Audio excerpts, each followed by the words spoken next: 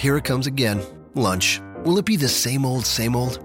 Or are you ready to take a vacation from the ordinary with the new Jamaican Jerk Turkey Sub at Firehouse Subs? Freshly sliced smoked turkey breast, craveably sweet mustard sauce, and a hint of Caribbean seasoning. Just $5.55 for a medium. Save time. Order the new Jamaican Jerk Turkey Sub on the Firehouse Subs app. Firehouse Subs. Enjoy more subs. Save more lives. Participating locations. Limited time only, plus tax. Prices may vary for delivery. This podcast is a member of the Voices of Wrestling Podcasting Network. Visit voicesofwrestling.com to hear the rest of our great podcasts, as well as show reviews, columns, opinions, and updates across the world of wrestling. Triple H! What the hell? They're fighting everywhere! What the hell? For God's sake!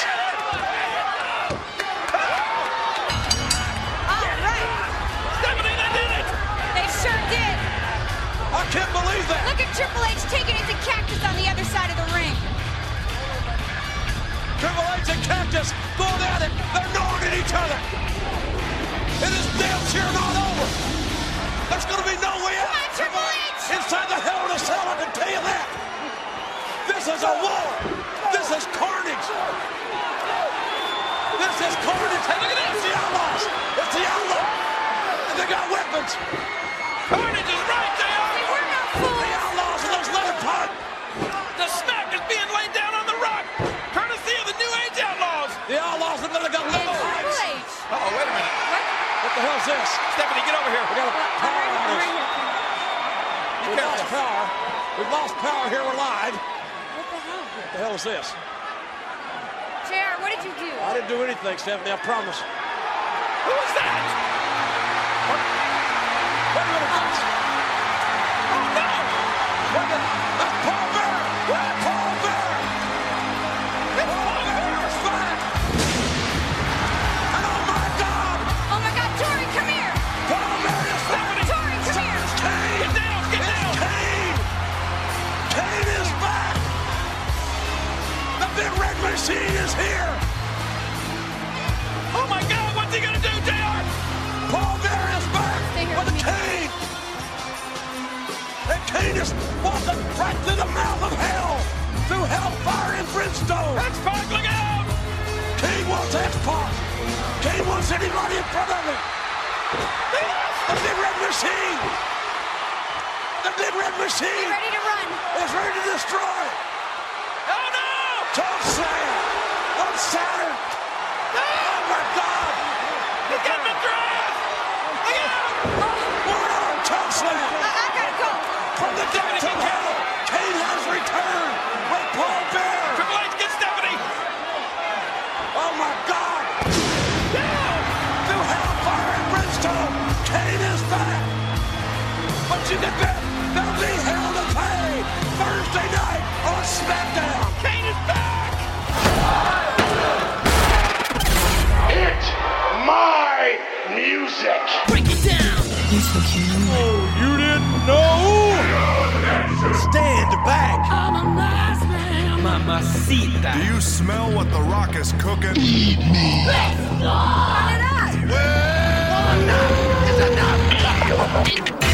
You're listening to Music of the Mat on the Voices of Wrestling Podcast Network. Hello, and welcome to Music of the Mat, the podcast devoted exclusively to the music of pro wrestling. It's all part of the Voices of Wrestling Podcast Network. I'm your host, Andrew Rich, and joining me today, he is a writer for Voices of Wrestling, but more importantly, he is making his podcast debut on this very show. Hailing from the Great White North of Ontario, Canada, it's Griffin Peltier. Griffin, welcome to the show, and welcome to the wonderful world of podcasting. Thanks for having me, Andrew. I'm a bit nervous, first time and everything, but this should be fun. Yeah. Well, listen, I knew you were going to take this seriously because the day I asked you to come on the show, you went on Amazon and you ordered a microphone in Canadian dollars, by the way. You big spender, you. And now here you are talking to me in crystal clear quality. So I am grateful that you're here and that you took the plunge on your first ever podcast. and you also spent hard-earned money, cold, hard Canadian cash, for the sake of this show. So thank you, Griffin, for doing so. Yeah, $25 well spent. I guess I can't go to Tim Hortons for a few days now, though, but everything's all good. All right, cool. All you have to do now is not suck. And this will all be worth it. Okay, I'll try. I'm kidding. Of course, you'll do great. I know it. But so I guess before we get into today's topic, I'll ask you a question that I ask a lot of my first-time guests. When and how did you get into wrestling, and has music played a big part of your wrestling fandom? Yeah, definitely. I started watching. Well, I guess I started watching wrestling when I was in the womb. I guess my dad was a fan of the Attitude Era, so I grew up with that. And then I just continued watching wrestling my entire life. So I'm 19, so I've been watching wrestling for 19 years, and music has definitely played a big part in that. I was a big fan of the Hardy Boys, as every young wrestling fan was at that time. So the Hardy Boys theme music was great. And then wrestling really defined what type of music I listened to. I'm a big heavy metal rock fan, probably because of Triple H's music, everything of the like. So music and wrestling has really played an integral part on me as a person, I guess. Cool. So today, Griffin, we are here to discuss the theme history of one of the longest standing wrestlers in the WWE, and really one of the longest standing gimmicks in the WWE as well, over 20 years at this point. It was all the way back on episode 2 of this show that myself and my former co-host Chris, we talked about the theme history of The Undertaker. And now on episode 43, we are going to be looking at the themes of The Undertaker's brother, or half-brother, actually. He's the Big Red Machine, the Devil's Favorite Demon, and the actual mayor of Knox County, Tennessee, Kane. Or as Todd Grisham would call him, Kane! Kane! That's gotta be Kane. It's gotta be Kane. Glenn Jacobs, he's been around as Kane since 1997. He's been in the WWE since 1995, and he's been WWE Champion, World Heavyweight Champion, ECW Champion, IC Champion, Hardcore Champion, multiple-time Tag Team Champion, Money in the Bank winner, and unquestionably the MVP of the 2001 Royal Rumble. And my feelings about Kane are a tad complex, because he's not my favorite wrestler. I don't think he's the bee's knees, the be-all, end-all. And I've disagreed with how he's been used in high-profile situations these past few years. And if he retired tomorrow, I wouldn't exactly moan and cry about it.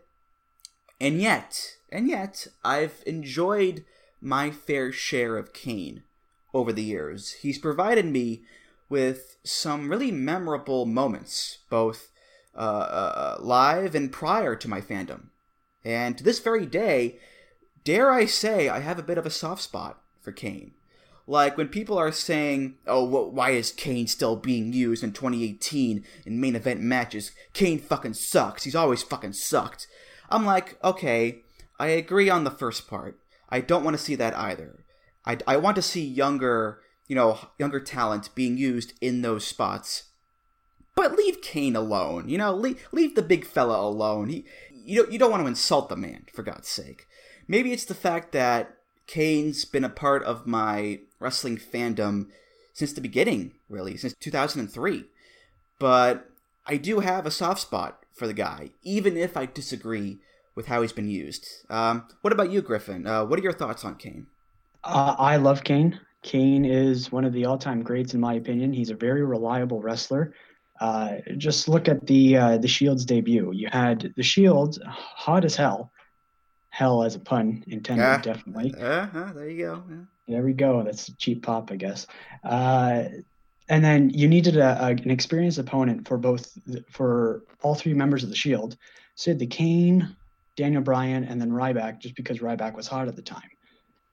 Kane has always been used as the guy that everybody can fight even if they're not a trained professional like Shane McMahon, Kane is always there and is always willing to put people over, even if he doesn't have to.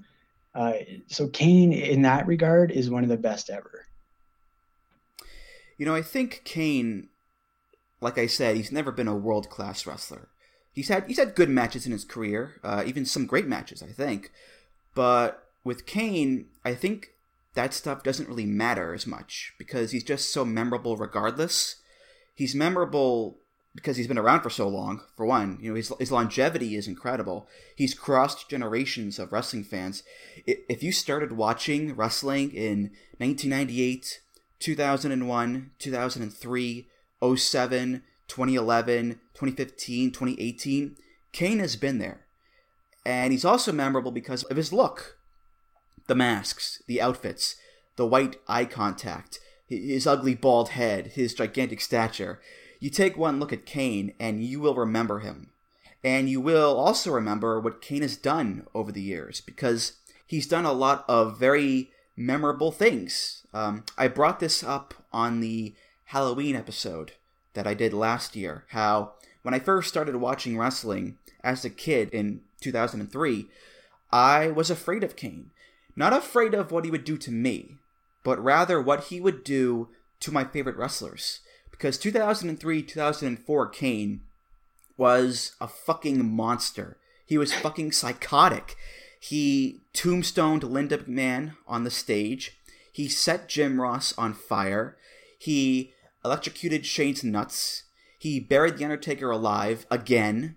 He crushed Shawn Michaels' throat. He impregnated and married Lita, all in the span of 1 year. And when you're a kid, that stuff stays with you for a long-ass time. I never, ever forgot what Kane did during that time period. Just as I'm sure that there are people out there who watched wrestling as a kid and saw what Kane did, or who Kane destroyed, or whatever, and they'll never forget, those memories. Yeah, I agree completely. I was a kid when Kane went on that rampage in 03, 04, and I thought it was great. I was scared of Kane because obviously this is this monster who's just unhinged, but it made for great TV. I always wanted to tune in again, especially with the Shane McMahon feud. I will go on to say that is one of my most favorite feuds of all time. I know that is not a good opinion online, and Twitter will probably have a field day with that. But whatever. I liked it. I thought it was great. Kane setting JR on fire is great.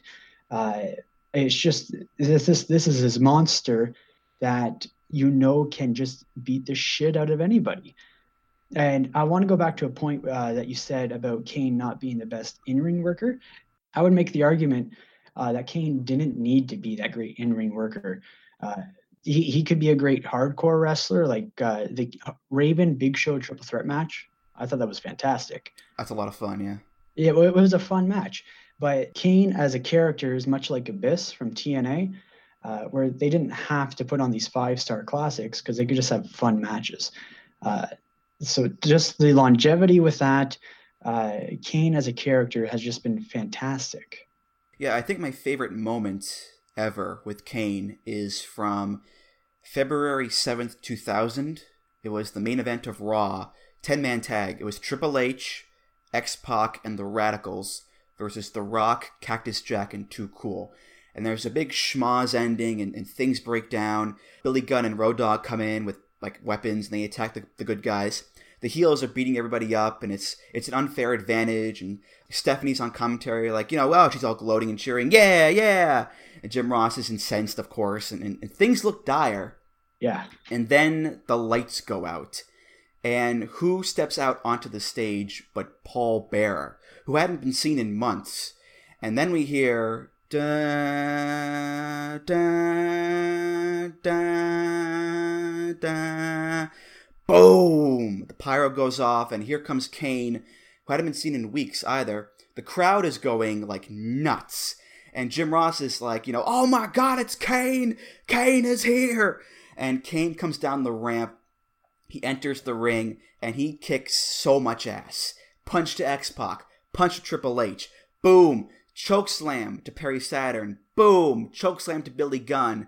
The heels scatter, the faces stand tall in the ring. And who is in the ring, standing tallest of all? It's Kane, who looks like an unstoppable phenom. And Kane lifts his arms up, and with Paul Bearer looking on with love in his eyes, Kane, boom! The turnbuckle pyro goes off, crowd is going ballistic, and Jim Ross, with the line of the night, says, "Through hellfire and brimstone, Kane is back!" It's a goddamn fantastic moment, and it gives me chills every single time I watch it to this very day. And it just goes to show that wrestling magic isn't exclusive. Anyone can wield it in the right circumstances, whether they're a 5-star wrestler or not. Oh yeah, definitely. Kane is one of the best return wrestlers ever, as in if he ever is gone for an extended period of time and he returns, it's always a guaranteed pop. Kane is great in that regard. You need somebody to like stack the deck against the heels, or you need somebody to just go kick ass. Kane's your guy. Yeah. All right, Griffin, are you ready to open up the gates of hell and discuss the themes of Kane? I guess so. Sorry, I don't mean to scare you there. Well, I know what music's coming up, so... that's true, yes. My ears. Well, let's take everybody back in time here to when a young Glenn Jacobs was bouncing around the country in different companies under a variety of names. Bruiser Mastino in WCW, Angus King in CSWA, Doomsday and the Christmas Creature in USWA. But our musical journey begins in Smoky Mountain Wrestling, where our man Kane is wrestling under the very auspicious name of Unabomb. His theme there, done by a legendary band, Kiss, off the album Revenge. This is Unholy.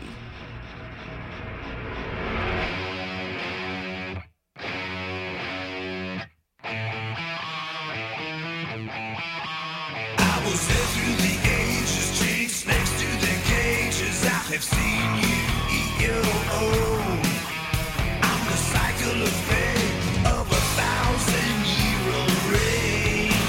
I'm suicide and salvation, the omen to nations that you worship on all fours.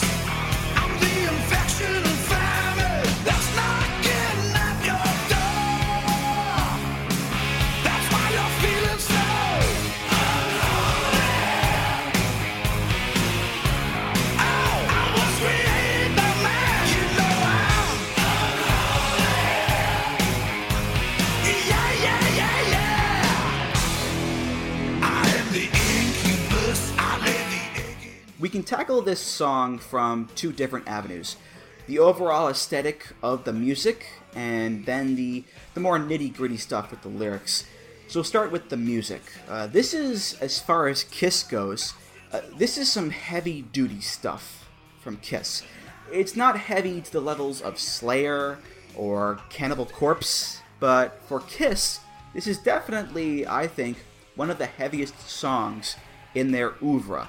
It's pretty similar in tone to previous songs like War Machine or God of Thunder, which, funny enough, are both songs that are sung by Gene Simmons, who sings this song.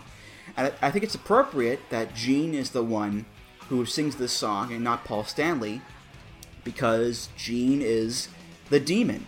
He spits fire and blood. He himself is unholy, and his voice has that rough, aggressive edge to it, that kind of guttural quality, which goes along perfectly with the evil, diabolical guitar riffs, which I think are very reminiscent of Seek and Destroy by Metallica, in my opinion. Whereas if Paul sang the song with his high falsetto voice, I don't think it would have the same effect.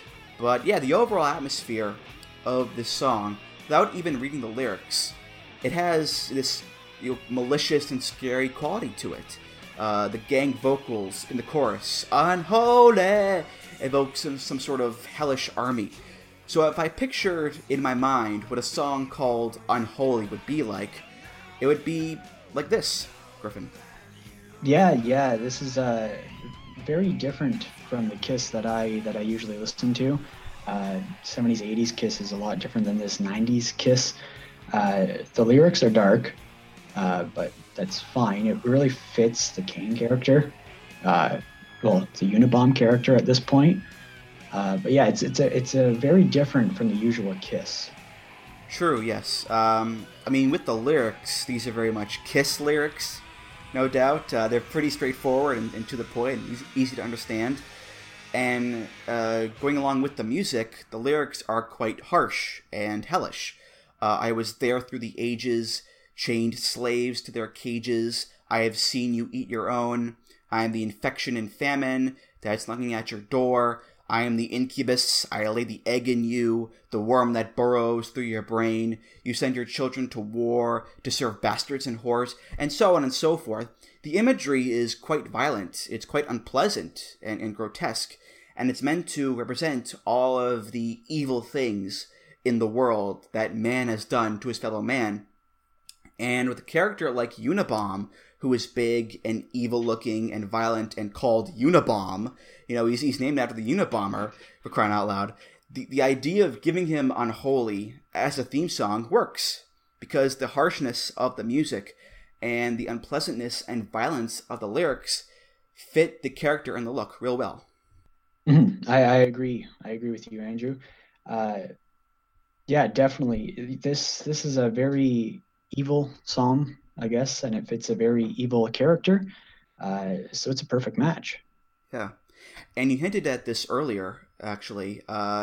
It's funny, I think, how this song is a strange case of foreshadowing for what was to come later with Kane.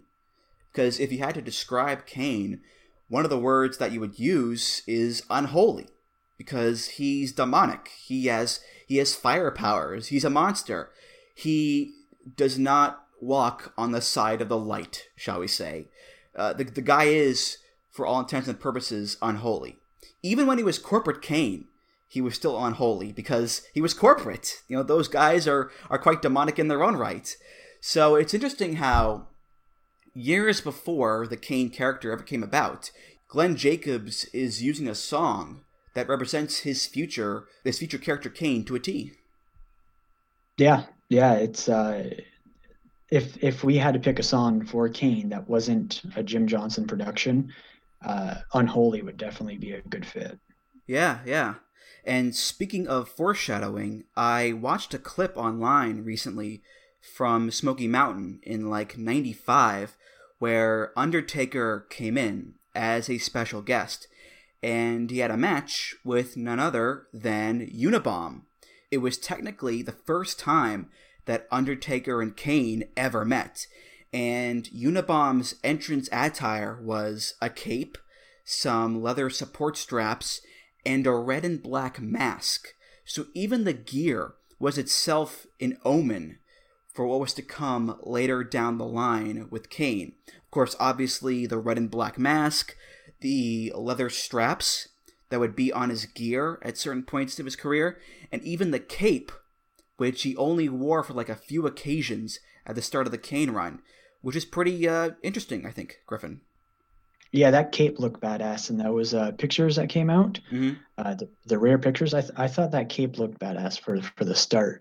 I wouldn't mind it if he wore that cape longer, personally, just because he's got a mask, so he looks like a superhero, but he's like a super villain. Mm-hmm. Definitely. Yeah.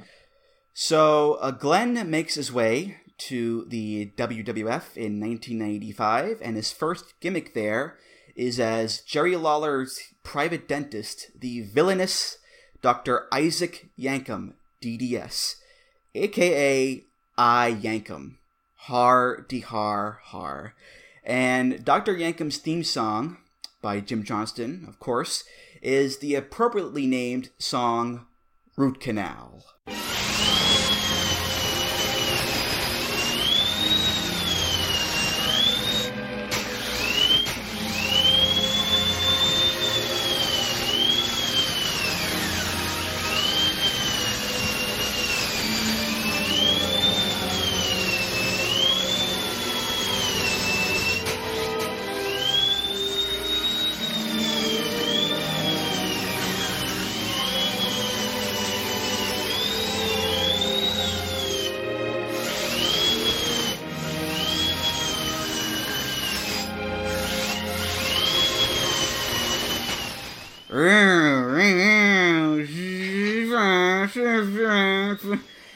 You know, this theme is not the most harmonious song in the world. It's certainly not the most pleasant song either. And I don't think you'd find it on a Jim Johnston Greatest Hits CD, shall we say. But I will say this. If you're going to have a theme for an evil dentist wrestler, you can't compose a song that sounds nice and pleasant. You can't make a theme that will make people feel happy or comfortable, because nobody feels happy or comfortable going to the dentist in real life. You know, it's an awful, awful experience. The soundtrack of which is usually loud, piercing drills that dig into your bloody gums and send lightning bolts of pain shooting into your mouth. So, an evil dentist character needs a theme that is just overloaded with the sound of dentist drills. It's just perfect, because people hear this song and those painful memories of going to the dentist are all dredged up, and they squirm in their seat and they cover their ears and they boo Isaac Yankem for having this gruesome song here, Griffin. This theme song, it works for the character, but it's one of the worst theme songs of all time. Like, terrible. Absolutely terrible. It makes Brie Mode sound like a piece by Beethoven. It's not good. It's not good at all. No. But here's the thing, though. Underneath the drills is this, like, symphonic melody that you can somewhat hear in the mix if you listen closely. Very similar, I think, to the symphonic melody of Ode to Freud, Mankind's theme. That same sense of unnerving orchestration. Something that is meant to be beautiful and refined and dignified and classy, but it's composed in a way that is maleficent and nerve-wracking. It's a styles clash of sorts.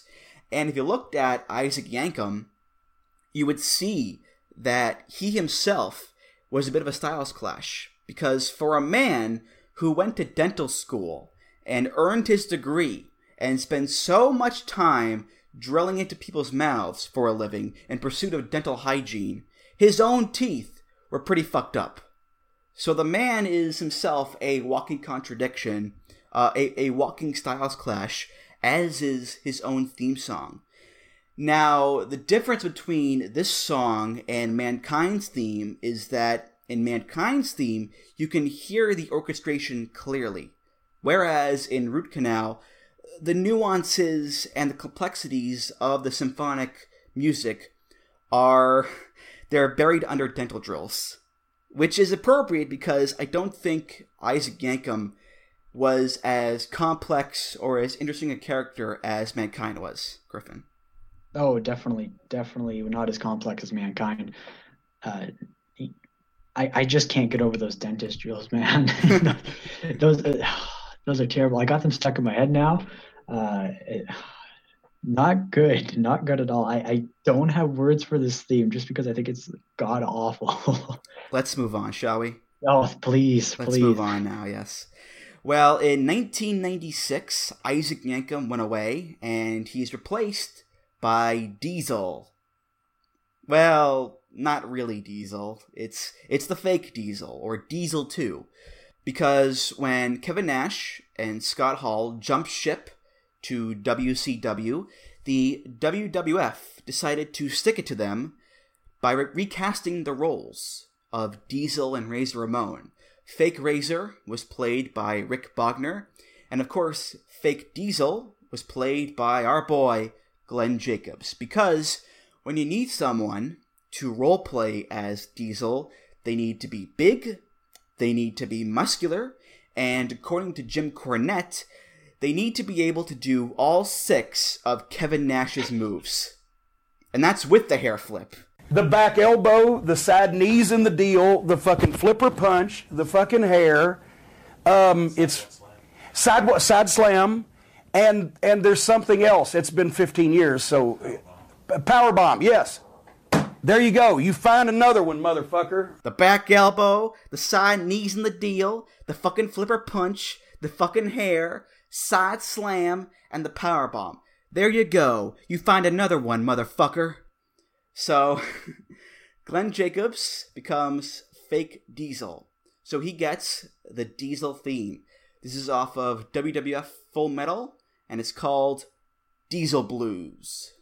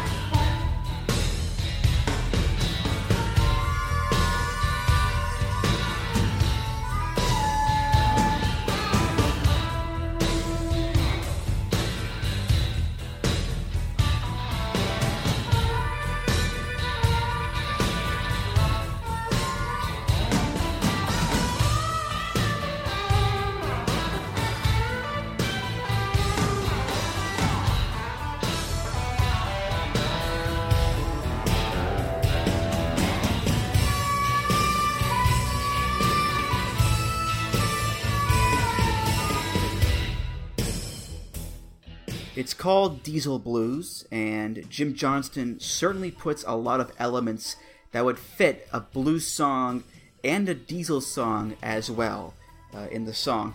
The truck noises at the start, the classic blues rhythm, bum bum bum bum bum ba da da bum bum bum, the harmonica, the noodly guitar playing. It's a blues song that, even without the sound effects, it sounds like it would fit the Diesel character. Because it's not a southern, swampy blues song. It does sound more like an industrial blues song to me. It conjures up these images of smoke and steel and engines and factories and riding the roads of America.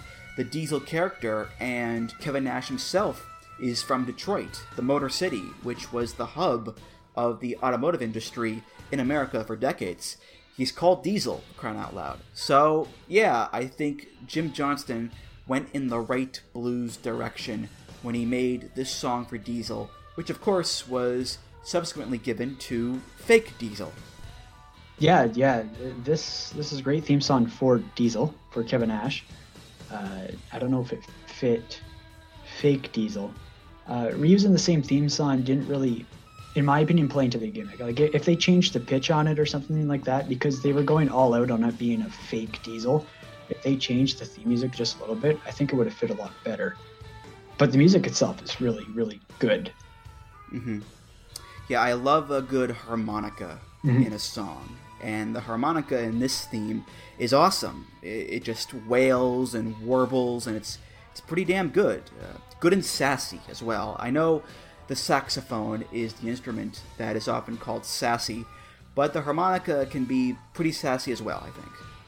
Yeah, this theme song is, as a piece of music, this song, you can like flip your hair to it. And I mean, we're talking about Diesel here, so of course it fits. Yeah, I'll be honest, it does feel a little weird talking about this song on a Kane episode, even though he should be, because it was part of his theme history.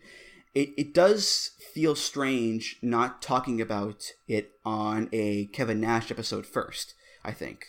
Although, to be fair, the whole Fake Diesel and Fake Razor thing was itself very strange. So I suppose it's fitting that there's a sense of awkwardness talking about this song on a Kane episode, because the whole thing was pretty awkward as well.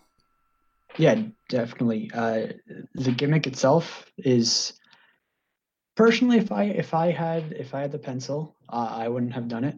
But I guess they wanted to stick it to WCW, and what better way to do that than just use your IP?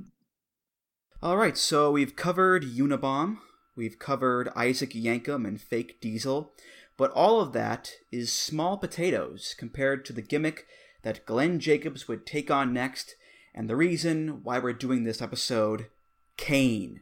In 1997, Paul Bearer had been feuding for months with The Undertaker, and for months he had been accusing The Undertaker of setting a fire in his childhood home that claimed the lives of Taker's parents and his brother Kane. But as it turned out, Bearer revealed that not only was Kane alive, not only was Kane physically and mentally scarred by the fire, not only was Kane actually The Undertaker's half-brother, and that Bearer had fathered him, but it was also revealed that Kane was coming to the WWF and he was going to get his revenge on The Undertaker for all the pain that he caused him in their youth.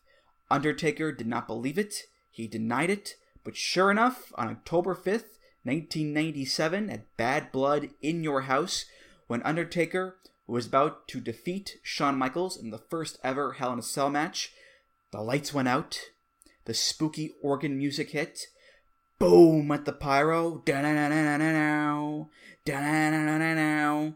Red light covers the arena, and out comes this big, tall, scary-looking motherfucker in a red and black mask, long dark hair, and a full red and black bodysuit with only one arm visible. And as Vince McMahon famously said, That's gotta be Kane! That's gotta be Kane! That's gotta be Kane!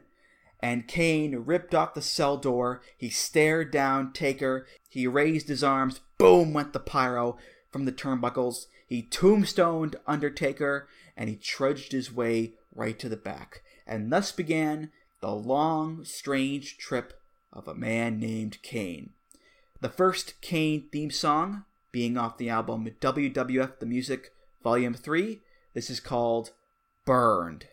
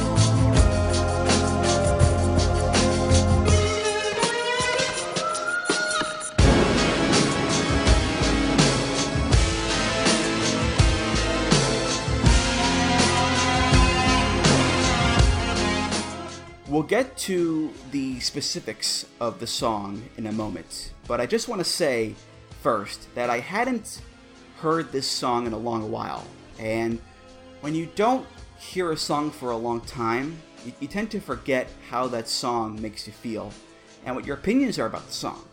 And then you hear it again, and all those memories and feelings just come flooding back to you. Well, I listened to this song in prep for this episode, and holy shit, I forgot how fucking great this song is. I mean, this song is a goddamn powerhouse in so many ways. It sounds so cool, so badass, so full of vim and vigor, and it fits Kane to a T. And really, when you think of the context of when it debuted, 97, I think it's one of those themes, much like the DX theme actually, that it helps take the overall sound of the WWF and usher it into the Attitude Era. This doesn't feel like a new generation theme. This feels fresh and new and unique. And subsequently, it makes Kane feel fresh and new and unique, Griffin. Oh yeah, definitely. This is my second favorite Kane theme song of all time.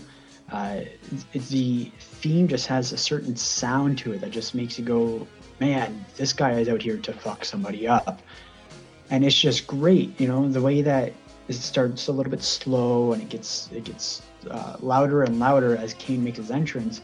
It just makes Kane look like and sound like such a badass as soon as he walks out from the back.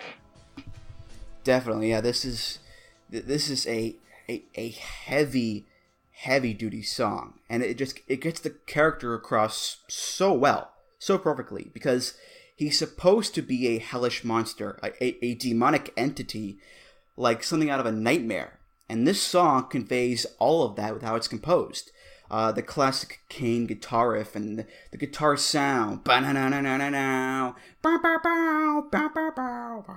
It just sounds so, so evil, so diabolical as all hell. These are not squeaky clean guitar, pop guitars. These are not swaggery Sunset Strip rock guitars. These are aggressive, nasty, down and dirty, industrial metal guitars. And every time Jim Johnston hits a lick, he kicks up fire and brimstone and smoke and soot into the air. The percussion is thick and chunky and drives the beat forward like the war drums of hell. And that intro, when the lights go out in the arena and you hear Jim Johnston play those sustained notes on the organ, and it's foreboding and ominous, and it just builds the tension and the fear in the opponent's eye and the crowd as well, because they know the monster is coming and they can't stop it at all. And then a literal boom right into the main riff. And couple that with the pyro and the red lighting and Kane himself, and you've got yourself a fantastic, hellish soundscape of a song. Yeah, exactly. Kane comes out. The pyro adds so much to Kane's theme music. That boom of the pyro, it adds a certain element to his entrance that not a lot of other wrestlers had. This was like a warning to the wrestler in the ring that they're going to get fucked up, and it was great. It really added to the theme music, and the music itself was just flowed in such a way that it was in your face, but it was also telling you to go take some cover because this guy was going to kick your ass.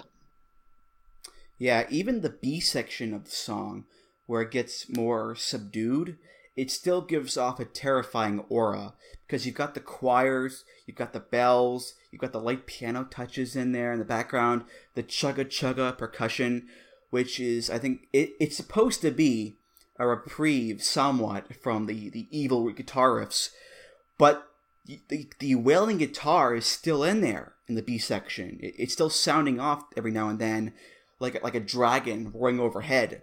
So you can't catch a break at all from the demonic madness, and then boom, right back into the A section. Yeah, that guitar is just a thing of beauty. It sounds badass. It adds to the badassery of the song. I'm saying badass a lot, but I mean, there's no other word to describe it. It's just badass, just total badassery. And it was great. It was like, you had Stone Cold badass, but then you had Kane badass. It was like two different parallels for the company at the time. And that guitar is just something that just beautiful. I can't describe it with words. It's just so great.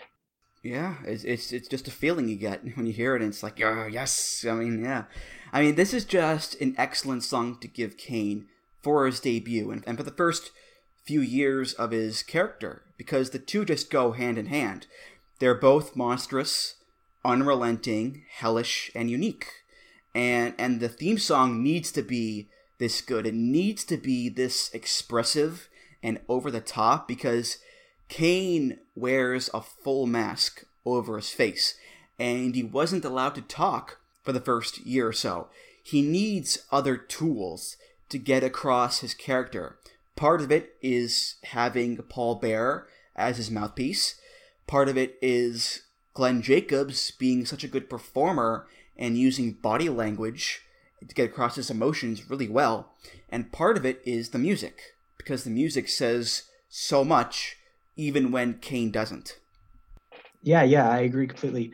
The music itself, inside the song, there's like a certain type of aura, and you can hear a bit of primal screams, as if like it was somebody screaming for help, which could be like a callback to Undertaker supposedly burning down the family home. Oh. Like that's just something I hear every time I hear that theme music, the start. It's like, oh, and stuff like that. It's just like, that's Kane. That's Kane's cry, and he's coming back to kick ass and take names. Yeah, and we'll get to that again later on with another theme, for sure. More prominently, though, but yes. So, a few years into the Kane run, June 19th, 2000, Kane gets a brand new theme song. He would have this one for a few years. This one is available on WWF The Music Volume 5, and it's called Out of the Fire.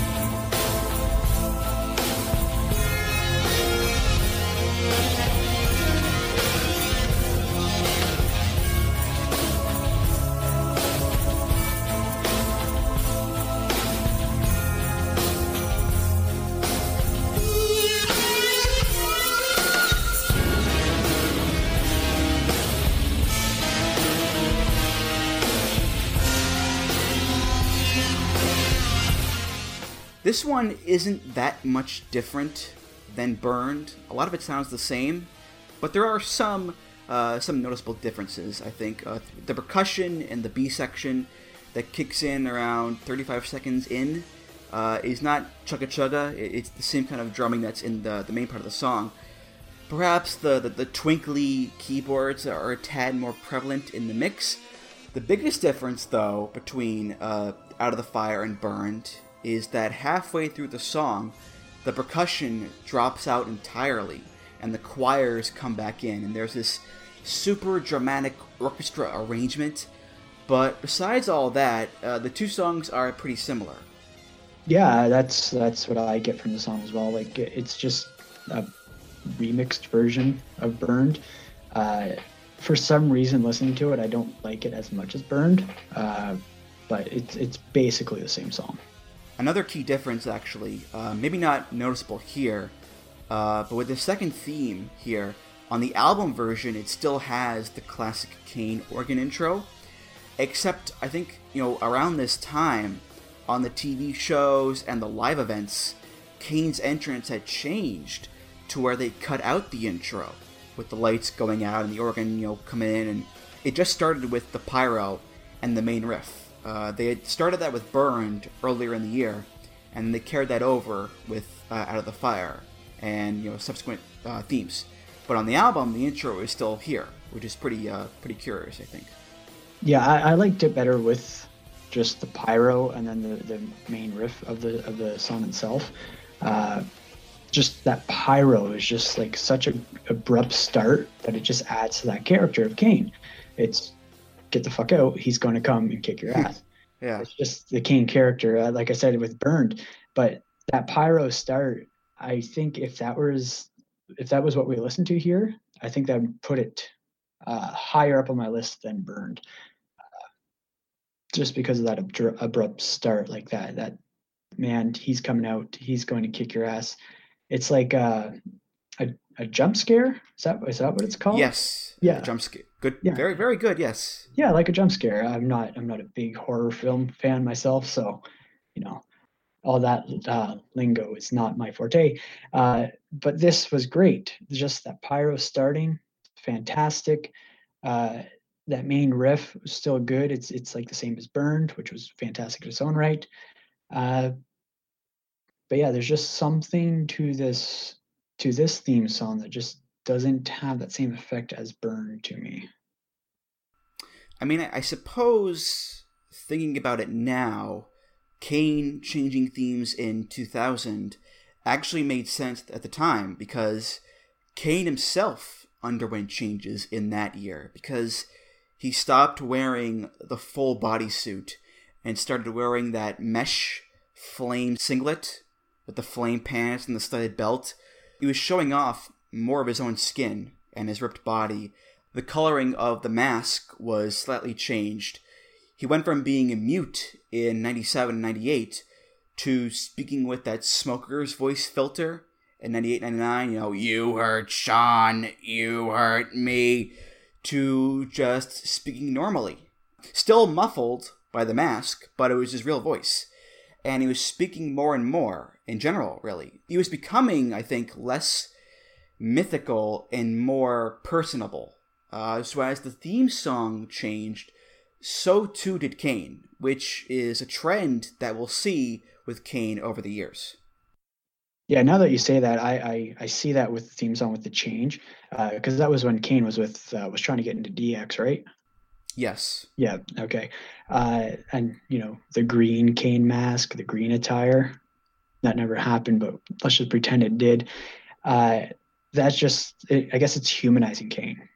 The third Kane theme on our list here, and this is actually the one that he's had the longest in his career, from April 2002 to August 2008, so over 6 years of this song.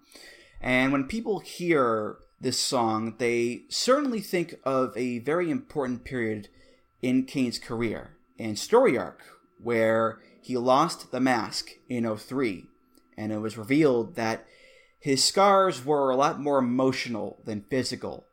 Like, a lot more, because there weren't any really burn scars on him. But still, Kane was now unmasked and bald and wrestling without a shirt. Big changes for the guy, certainly. This theme is available on some versions of WWF Forcible Entry, but it's also available on the soundtrack to the Thomas Jane Punisher film that came out in 2004.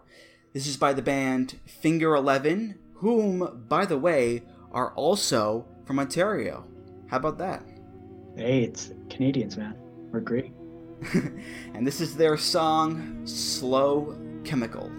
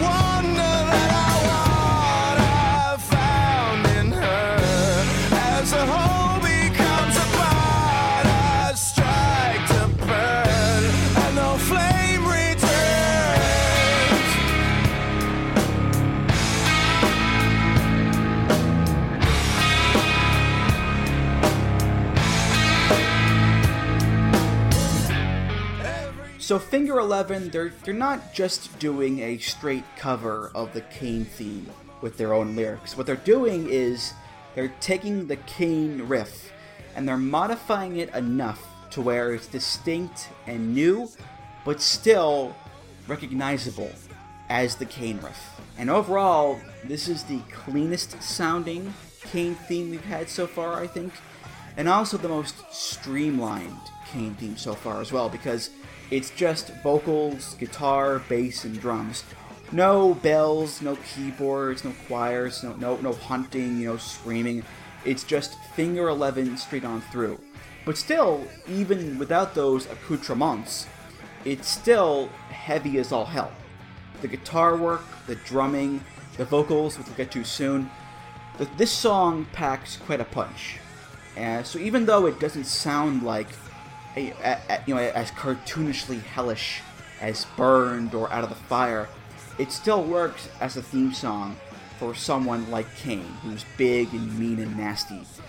And dare I say it, Griffin, this is actually my favorite Kane theme of all time. I love this theme song so much. Yeah, same thing here. This is, in my opinion, the best Kane theme song ever. There's just something to it that just Burned and Out of the Fire. They're good. I dare say they're great for Kane. But this whole Kane character arc was really helped by Slow Chemical. It just added another dimension to Kane that we just never saw, and it was great. Like you said, it was streamlined. There was no bells and whistles to the theme song. This was just pure evil, and that was a Kane character at this time. It was just pure evil. Yeah, I mean, as far as the vocals go, this is the first Kane theme with vocals and lyrics. And speaking to what you just said there, Griffin, in terms of adding dimensions to character, when you add vocals, you're also adding a new layer to the song, you know, a new dimension of emotions and thoughts, and it's a real personal touch. Of course, there are variables to it, like depending on the lyrics themselves, and depending on how the vocalist sounds. Is their voice clean? Is it heavily processed? Is it a beautiful, high-pitched voice? Is it rough and guttural? Do they sing lightly, or are they aggressive and blunt? With the lead singer of Finger 11, Scott Anderson, his voice is clean. You can hear it in the mix, clear as day. But much like the music, it packs a real punch. It's very aggressive, especially as it gets further into the song, of course. You know, give me the drug you know I'm after. He really digs into it, and he puts his full effort into it, and he's as nasty and aggressive and blunt as Kane is. Yeah, exactly. There's a true grit to this theme song. Like you could feel the emotion coming out, just like you could feel the emotion of the Kane character. And the lyrics themselves are very interesting, because if you analyze them as just lyrics, as just words, they don't necessarily fit the Kane character, but the way that they're sung is just, it sounds as if like Kane were to be the one that says it. You know what I'm saying? Yeah. I mean, the song is about like lost love, and I think the emptiness that comes with it, and wanting to fill that hole with the chemical or what have you. And you might think at first glance, like, what does that have to do with Kane? But if you look at Kane's history, you would see that Kane's life has been nothing but loss. You know, lost loves and losing people and being betrayed by those closest to him. The fire that killed his parents. The car crash that killed Katie Vick. But seriously, though, you know, if we're thinking of Kane canon, yeah. He's been betrayed by so many of his partners. Tori, X-Pac, China, Taker, Lita. The man just wants to be loved, Griffin. But the people who love him always end up leaving him. It's a very sad story, I think. Well, maybe some people just aren't meant to be loved. Maybe Kane is one of those people. Maybe he hurts people too much. Maybe. But yeah, speaking of Kane changing with the themes, you know, when he started to use Slow Chemical in the spring of 2002, he was, again, transforming. It wasn't right away to bald, Psycho Kane, that character, but he was becoming more human in a way. His attire changed again. He started wearing that singlet with the red straps all over it. The mask changed to where it only covered the top half of his face, and the mouth area was open now, and you can now hear Kane pretty clearly. And Kane, as a character, was more personable. You know, like the theme song was more personable and more humanistic and more emotional. It was such a far cry from the psychotic monster of yesteryear with Burned. But then he lost the mask in 2003. And he went on a rampage, and he did all those super evil things that we brought up earlier.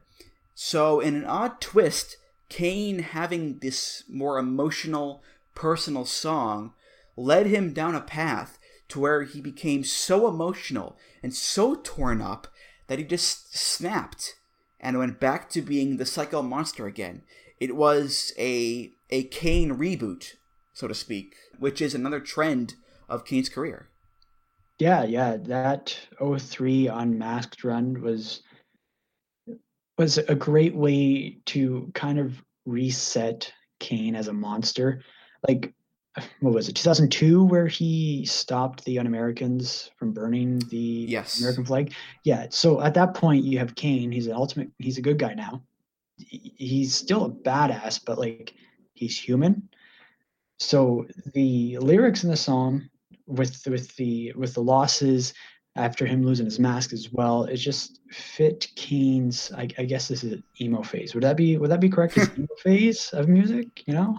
Perhaps his angry white boy metal phase, I think. Yeah, a good one too. Definitely. If he wasn't going to have Slow Chemical, he'd probably have some Eminem as his probably music. yes. Yes, I'm sure, but yeah. So yeah, in 2008, Kane got another new theme song. He went back to Jim Johnston for this one, and much like the 2004 Denzel Washington film of the same name, this is a song called Man on Fire.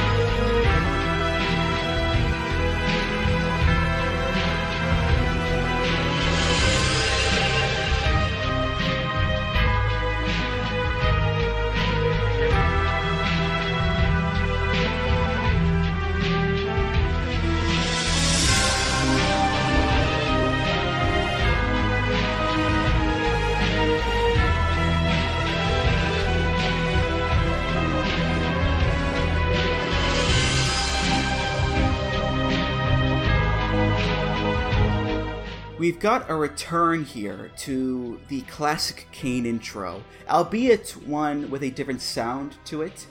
There are some cymbals clashing in there as well, those are new.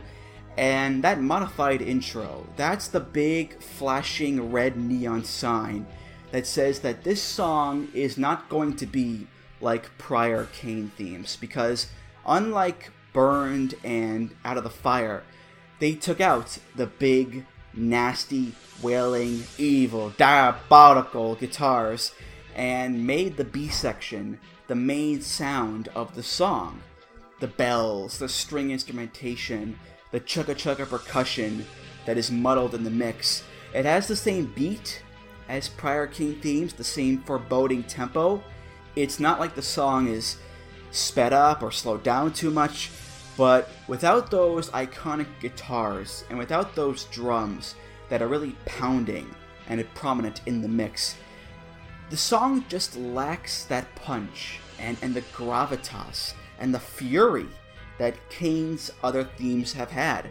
There are hints of that stuff emerging if you listen closely, but they never are fully realized. And because of that, I think this is the weakest Kane theme that he's ever had, and also the worst Kane theme he's ever had. What about you, Griffin? Oh, yeah, I agree completely on that there. I think what hurts Man on Fire so much is that it came right after Slow Chemical. If this were to come right after Out of the Fire, maybe we'd be thinking of it as a better Kane theme. But it's just such a huge contrast from Slow Chemical. It's Kane's music doesn't feel as big, as huge, as demonic. It's like just another theme song at this point. Mm-hmm. Yeah, and it's funny, they gave him this theme when they turned him heel in 2008, and he started feuding with Rey Mysterio over the mask and all that stuff. It was another Kane reboot. You know, he was supposed to now be taken seriously again as a monster. Again. It seems like they do that every few years or so with Kane, where Kane gets a little too casual, a little too nonchalant, and then they have to turn him heel again. And they have to remind people he's the big bad wolf. Except this theme isn't as monstrous as prior themes. Again, it's the weakest theme he's had so far, I think.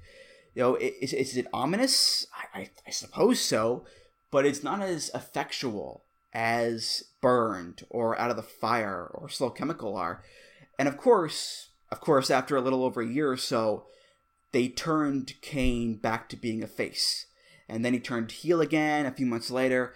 So the idea of Kane being taken seriously again as a heel monster kind of becomes moot because he just turned face again, which is something that we'll talk about with the next theme as well, Griffin. Yeah, definitely. The flip-flopping between face and heel kind of hurts the theme as well, just because you can't really get a feel of the Kane character with it. If it's supposed to be slow and plodding as he's evil, then it doesn't make sense when he's nice and good. But the theme song feels a little too slow to me.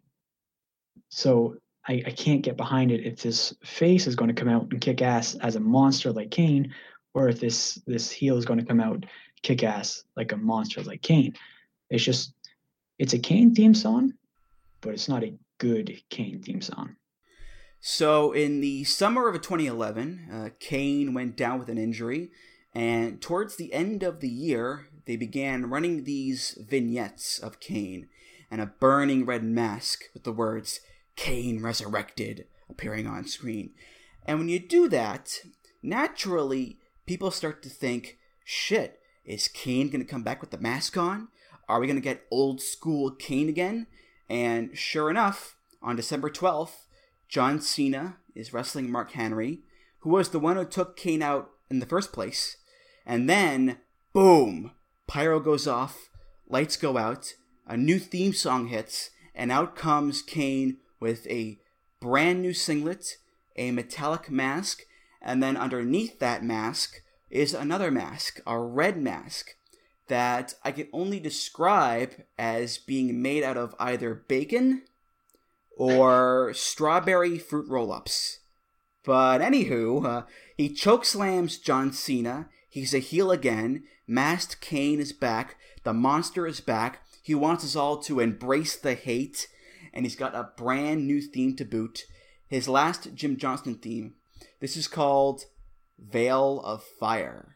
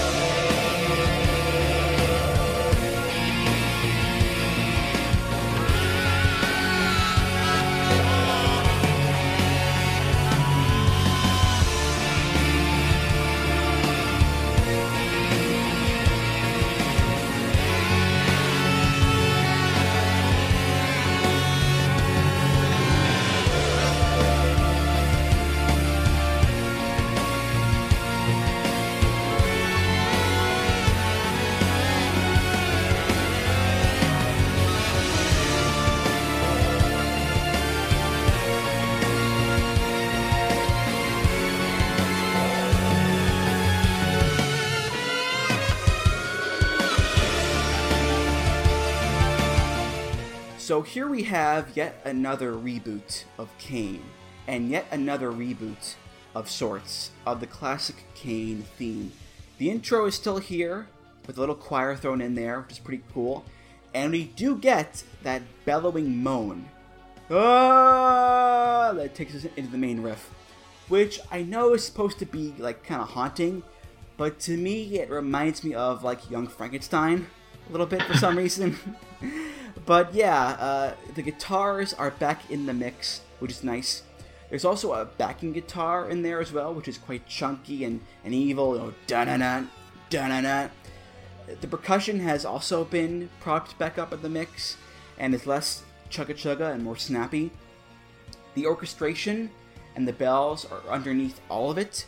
So, unlike Man of Fire, it's an extremely busy song. There's very little room to breathe here. And the soundscape is nice and full and loud.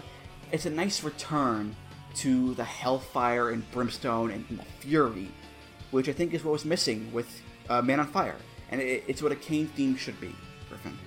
Yeah, the return of the guitar was great. It really adds a certain element to a Kane theme song where it's impending doom.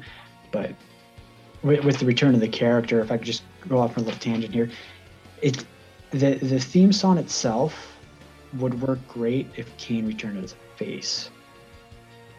Like, do you see that there? Like, it's heavy. There's a lot of stuff going on with the theme song itself, but like, it would have worked better if he was a face. Interesting. Like, everybody wanted him to return with the mask. He comes back with a mask, and then he comes out embracing the hate. Like, people. Oh, I see. People wanted him to come back. People wanted babyface masked Kane again. Exactly. Like, I see. They wanted Masked Kane to be a monster, but they wanted to cheer Masked Kane. Oh, okay, yes, okay. It was that mask that they wanted. But, like, I still find this theme song a little too slow as well, even with everything all in it. Maybe it's because I love Slow Chemical so much that this feels a little slow-paced, and Slow Chemical is very fast-paced. But yeah, I'm not a fan of this theme song, in all honesty. The guitar is great. Don't get me wrong, the guitar is great, the addition of the guitar and the old, like, burned and everything like that, but I don't feel it. I mean, if the point of the song is to say, we're taking Kane back to his roots, he's going to be super evil now, and he's going to wear the mask again, forget the previous few years of Man on Fire, this is the true Kane reboot, then I suppose it works, because it comes pretty close to the hellscape of Burned and Out of the Fire.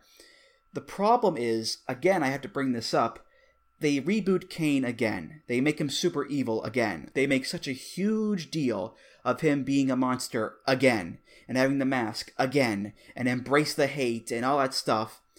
Less than a year into this run, he's back to being a face. He's in Team Hell No with Daniel Bryan, and he's doing anger management comedy skits with him. And don't get me wrong, I love Team Hell No, and I have no qualms with most comedy and wrestling, but once again, they've cut Monster Kane off at the knees, and they reduced him to being a comedic character. Why should I be afraid of Kane when he's doing hug it out spots with Bryan?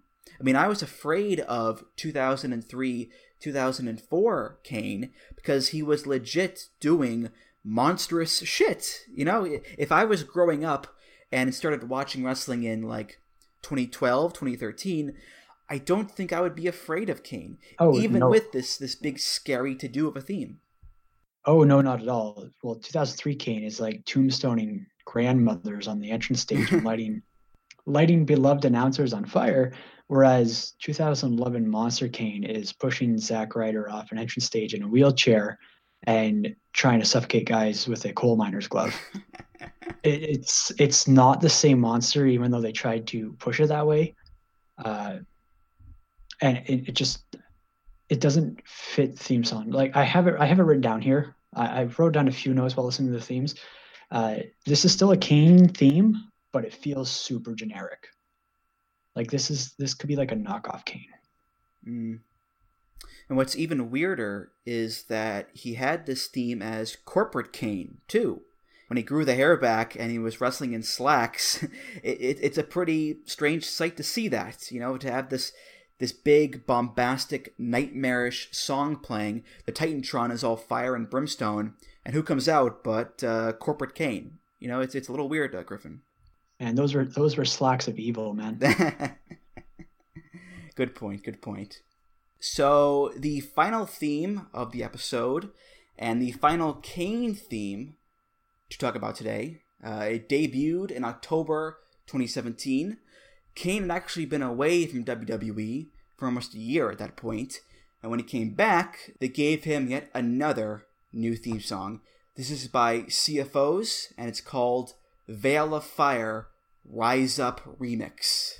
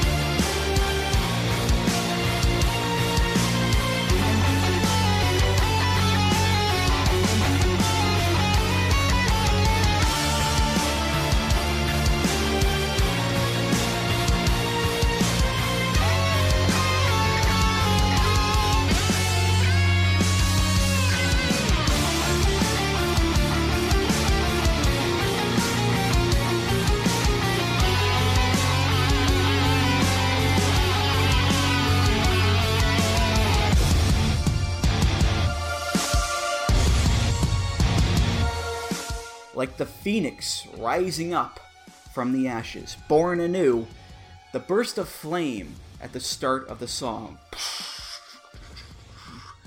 gives way to the rise of this bad boy. And my goodness, what a remix we've got here. CFOs have injected a lethal dose of contemporary heavy metal bombast into Veil of Fire. If you thought that this song was busy before, then stand back. There's a hurricane coming through. Because sonically, this is like the most jam-packed Kane theme ever. You've got the guitars that are amped up in the main riff. You've got the additional noodly guitars that are all over the song. You've got the boosted string orchestration that augments the grandiosity and the theatricality of it all. And of course, the choir is still there, the heavy drumming is still there, the young Frankenstein moaning is still there. Sonically speaking, this blows right past the regular version of the song because it's so much, Griffin. It's so much. Oh yeah, it's a Kane theme on steroids. It has everything, but I get totally taken out of the theme song as soon as it starts with that forced pyro. Yeah, because with Kane you want either the jump scare of the boom, or you want the intro, the spooky classic movie monster intro. But that fire, it's just so... it's a little too corny, and it's a little too weak as well. Like, if this was like, boom, like if this was like huge and super big to go along with this song, then fine, but yeah, it's too corny and like clip arty, you know? Oh yeah, it definitely.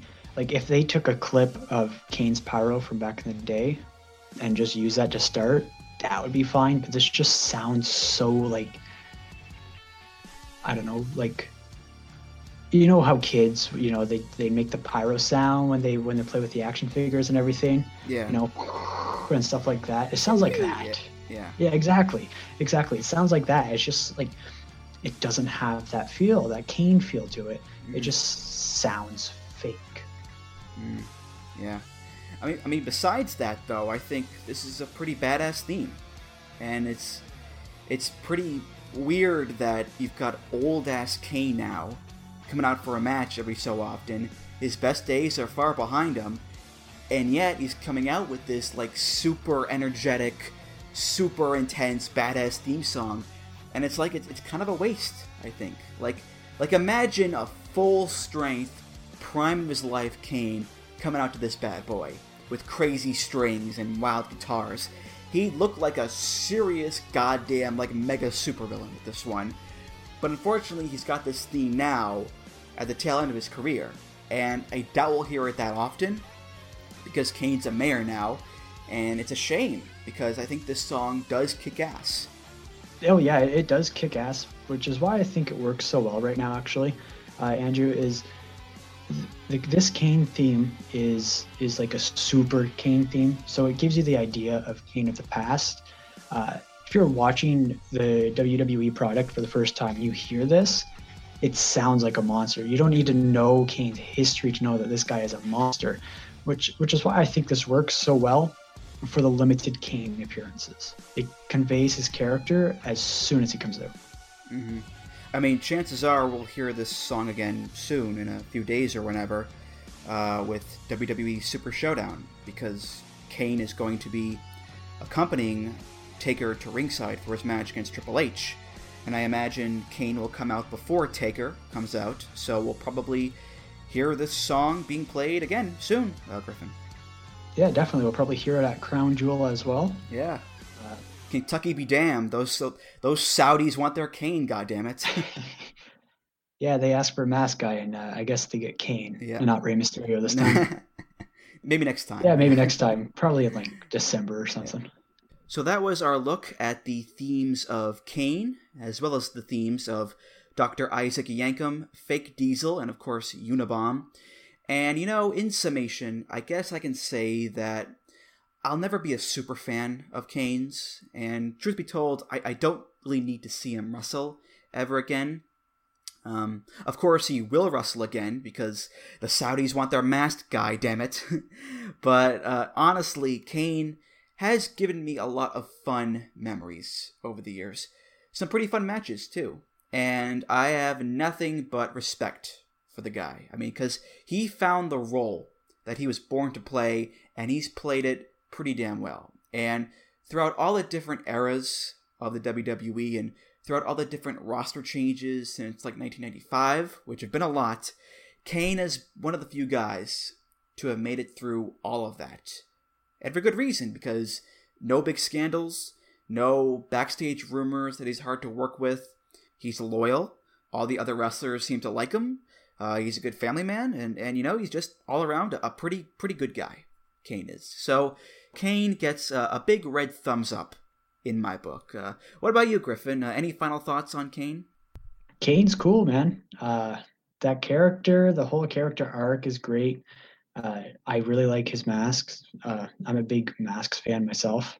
So anytime Kane has a mask, it's a thumbs up from me. And just throughout the years, he's provided me with a bunch of cool little stories that I could follow along with while I watch wrestling. Because what is wrestling without those corny stories or like guys tombstoning Linda McMahon or whatever? I'll always know that Shane has balls of steel because Kane was able to electrocute them. And man, ambulance matches, man, are one of my favorite stipulations just because of Kane. So A+ player in my book. All right, so that does it for this episode of Music of the Mat. Thank you so much for listening, and thank you, Griffin, for coming on the show here. I know this was your first time on a podcast, but you got through it relatively unscathed. A few singes here and there from the Kane themes, maybe an abscessed tooth or two from the Dr. Isaac Yankem theme, but otherwise you're fine. Yeah. Anything you want to plug, just go right ahead. Well, first off, I just want to say thanks for having me. As for plugs, go read some columns on voicesofwrestling.com. If you want to follow me on Twitter, you can find me at BigGriff12. That is BIGGRIFF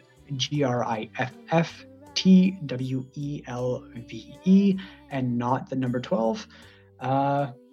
And yeah, this was fun. Follow Music of the Mat on Twitter as well, just because this is a cool podcast. And thanks for being my first, Andrew. My first podcast, that is. Yes, let's clarify that, please. Yes. Don't want to get that taken out of context. No.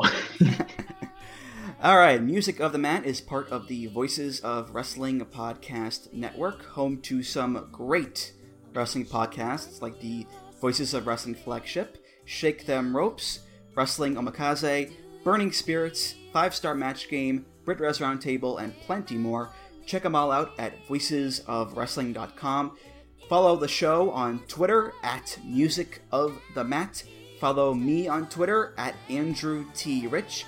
Head on over to the VOW forums to find the YouTube playlist for this episode and all past episodes, voicesofwrestling.com/forum, and of course, rate, review, subscribe on iTunes, Google Play, Spotify, and many other places. Griffin, thanks again. This was a ton of fun, and I'm sure I'll talk to you again soon. Yeah, thank you, Andrew. Thank you. All right, for Griffin Peltier, I'm Andrew Rich, and I'll see you next time on Music of the Mat. Take care, guys. Say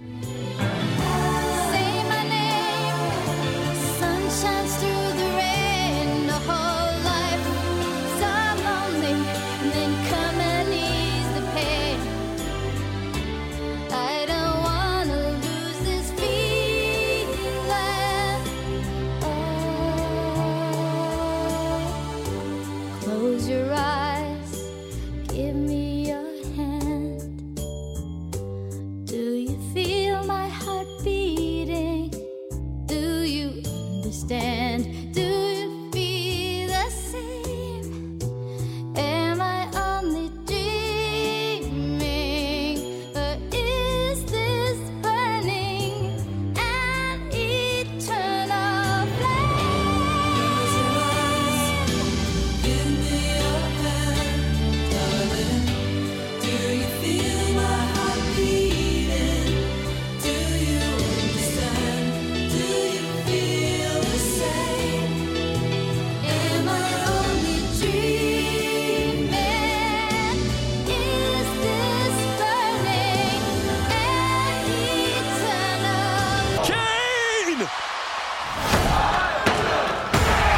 Music of the Mat is intended for entertainment and information purposes only. The songs used throughout this show are property of their respective copyright holders.